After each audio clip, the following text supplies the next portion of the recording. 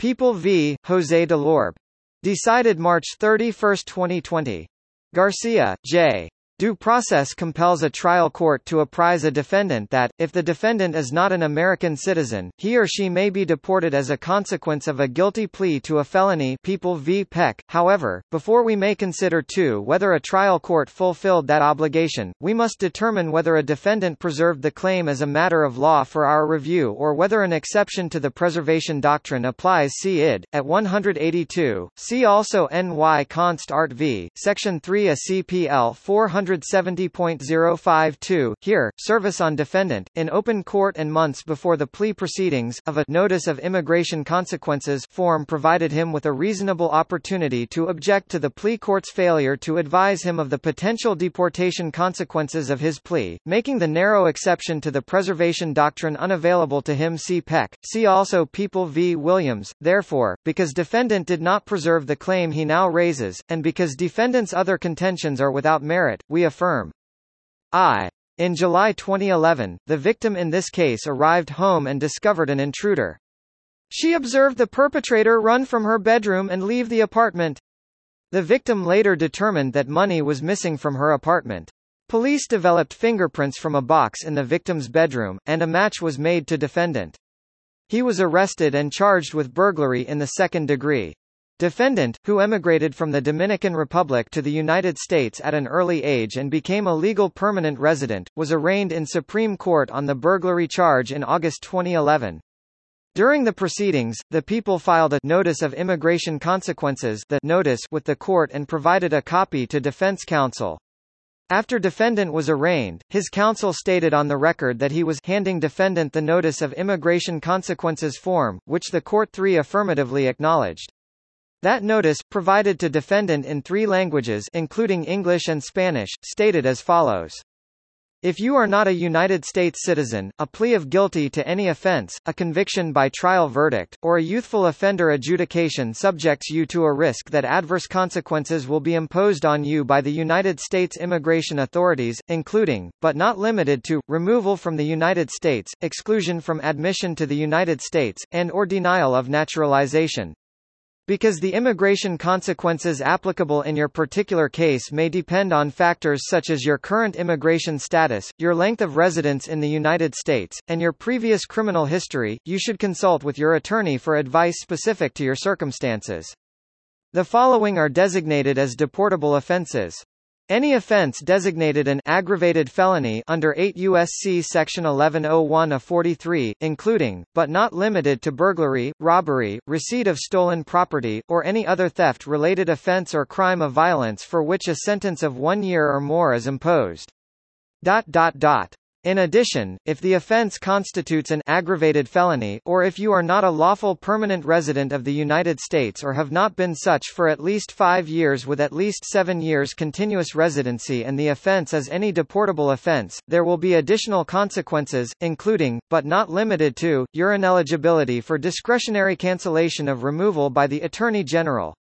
After 8 months and several calendar calls at which the people presented a plea offer to defendant, he appeared with counsel and pleaded guilty to attempted burglary in the second degree, despite his status as a second violent felony offender upon his second attempted burglary conviction. See Penal Law Section 70.021c, Penal Law Section 70.041a. The people did not seek to adjudicate defendant a predicate violent felon. During the plea colloquy and allocution, which preceded this court's decision in Peck, Supreme Court did not mention immigration consequences that could result from the conviction, nor did defendant ask about potential immigration consequences. The following month, defendant 4 was sentenced to agreed upon terms of 5 years of incarceration plus 3 years of post-release supervision. He did not seek to withdraw his plea and, again, did not inquire about potential immigration consequences. 4 years later, defendant filed a pro se motion pursuant to CPL 440.10 to vacate his conviction conviction, defendant alleged that his counsel provided ineffective assistance because, according to defendant, she had neglected to inform him of potential immigration consequences resulting from his plea. Defendant asked Supreme Court to vacate his conviction or, in the alternative, to either require his counsel to submit an affidavit responding to his allegations or to appoint new counsel in the CPL 440.10 proceeding to assist with obtaining such an affidavit. Defendant's motion was supported by two cursory affidavits alleging that his counsel had failed to inform him that pleading guilty could affect him in immigration and did not explain anything about defendant losing his residency. Supreme Court denied defendant's motion, finding that his unsworn assertion in his supporting papers that, had he been informed of the immigration consequences of his plea, he would have asked his attorney to negotiate a plea with less severe immigration consequences was conclusory and unsupported by any factual allegations regarding the significance that potential deportation holds for him or his incentive to remain in the United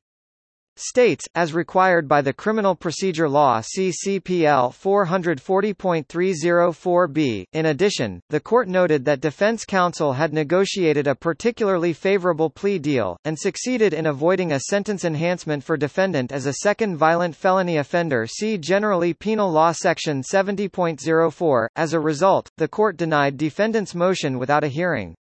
The Appellate Division unanimously affirmed both defendants' conviction on his direct appeal, concluding that his Peck claim was unpreserved, and Supreme Court's summary denial of defendant's CPL 440.10 motion. See People v. DeLorbe. According to the court, provision of the notice to defendant meant that his direct appeal did not fit within the narrow exception to the preservation requirement set forth in Peck, as defendant had been given the opportunity to raise the issue of the plea court's failure to inform him that his plea could lead to immigration consequences. The Appellate Division also held that Supreme Court providently exercised its discretion in denying the CPL 440.10 motion without a hearing, as defendant had alleged no facts to support his claim that had he known that his guilty plea could result in his deportation, he would not have pleaded guilty and instead would have proceeded to trial, and his conclusory allegations were insufficient to warrant a hearing. A judge of this court granted defendant leave to appeal People v. DeLorbe. 2. Defendant argues that he was not required to preserve his due process claim that the trial court failed to inform him of potential adverse immigration consequences as a result of his conviction. See Peck. We disagree. In Peck, based on our review of the characteristics of modern immigration law and its entanglement with the criminal justice system, we held that deportation is a plea consequence of such tremendous importance, grave impact and frequent occurrence that a defendant is entitled to notice that it may ensue from a plea. We explained that while deportation is technically a collateral consequence of a conviction, it is an automatic consequence of a guilty plea for most non-citizen defendants. Absent some oversight by federal authorities, a defendant duly convicted of almost any felony will inevitably be removed from the United States. A fundamental injustice would therefore result from completely barring a non-citizen defendant from challenging his or her guilty plea based on the court's failure to advise the defendant that he or she might be deported as a result of the plea.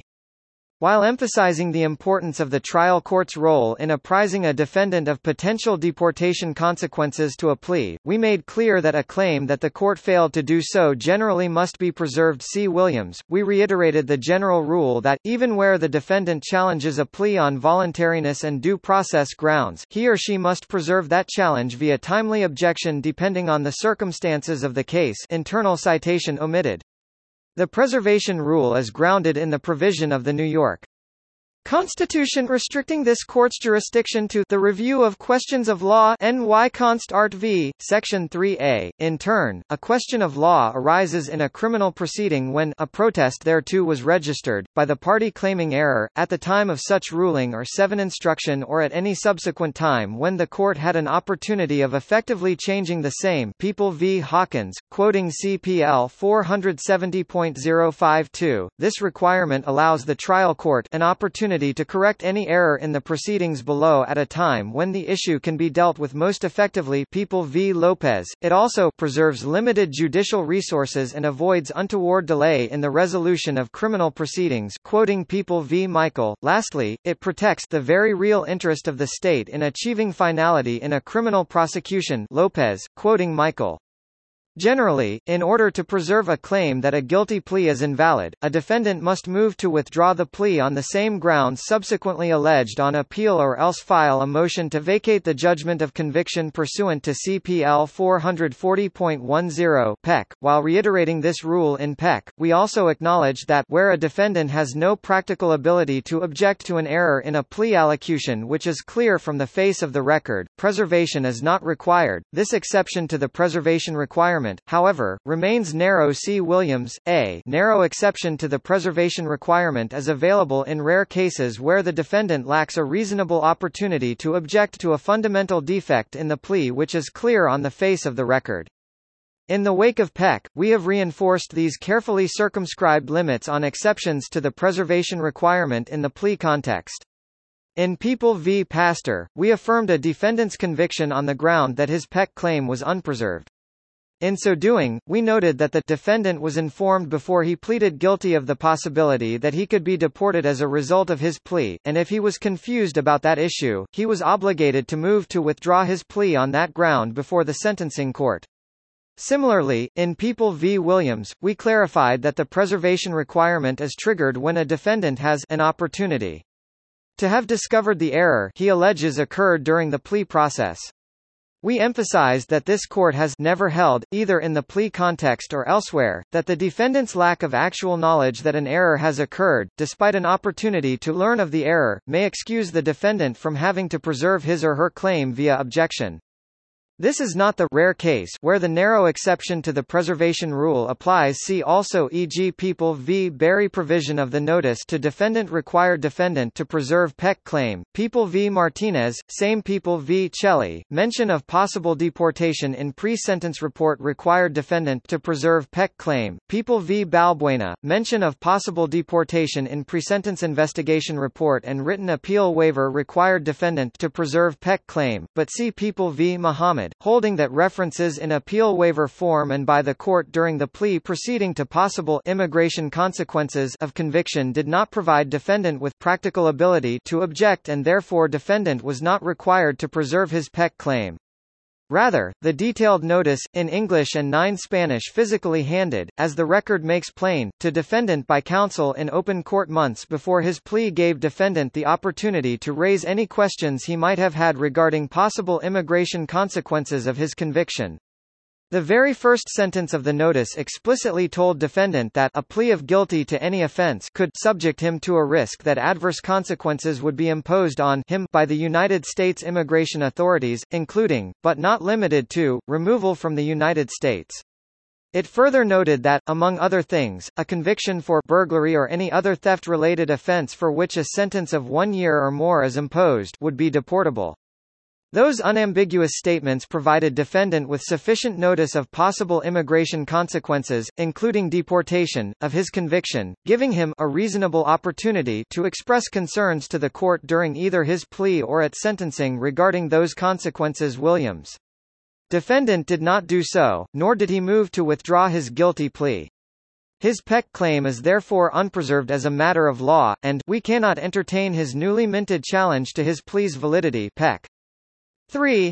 Defendant also argues that Supreme Court abused its discretion in summarily rejecting his CPL 440.10 motion, which alleged that his counsel had provided ineffective assistance for failing to inform him of the possible immigration consequences of his guilty plea. See Padilla v. Kentucky. Defendant's argument is without merit. A CPL 440.10 motion asserting an ineffective assistance of counsel claim must contain sworn allegations alleging that the conviction was obtained due to deficient attorney performance that violated the state or federal constitutions, whether by the defendant or by another person or persons. CPL 440.301 see Corporal 440.101H. The court may deny a CPL 440.10 motion without conducting a hearing if the the moving papers do not contain sworn allegations substantiating or tending to substantiate all the essential facts CPL 440.304b, defendant's sworn affidavits supporting his CPL 440.10 motion contained only conclusory allegations, which even if taken as true did not include all the essential facts required to establish that he was entitled to any relief. CPL 440.304b, see also People v. Zay. Supreme Court therefore acted within its discretion in determining on written submissions that the motion could be denied without a hearing. See People v. Satterfield. Defendant's further contention regarding a constitutional right to counsel to represent him in the CPL 440.10 proceedings is unpreserved for our review. Accordingly, the order of the Appellate Division should be affirmed. Order affirmed. Opinion by Judge Garcia. Chief Judge DeFiore and Judges Stein and Feynman concur. Judge Wilson concurs in result in an opinion in which Judges Rivera and Fahy concur. Decided March 31, 2020.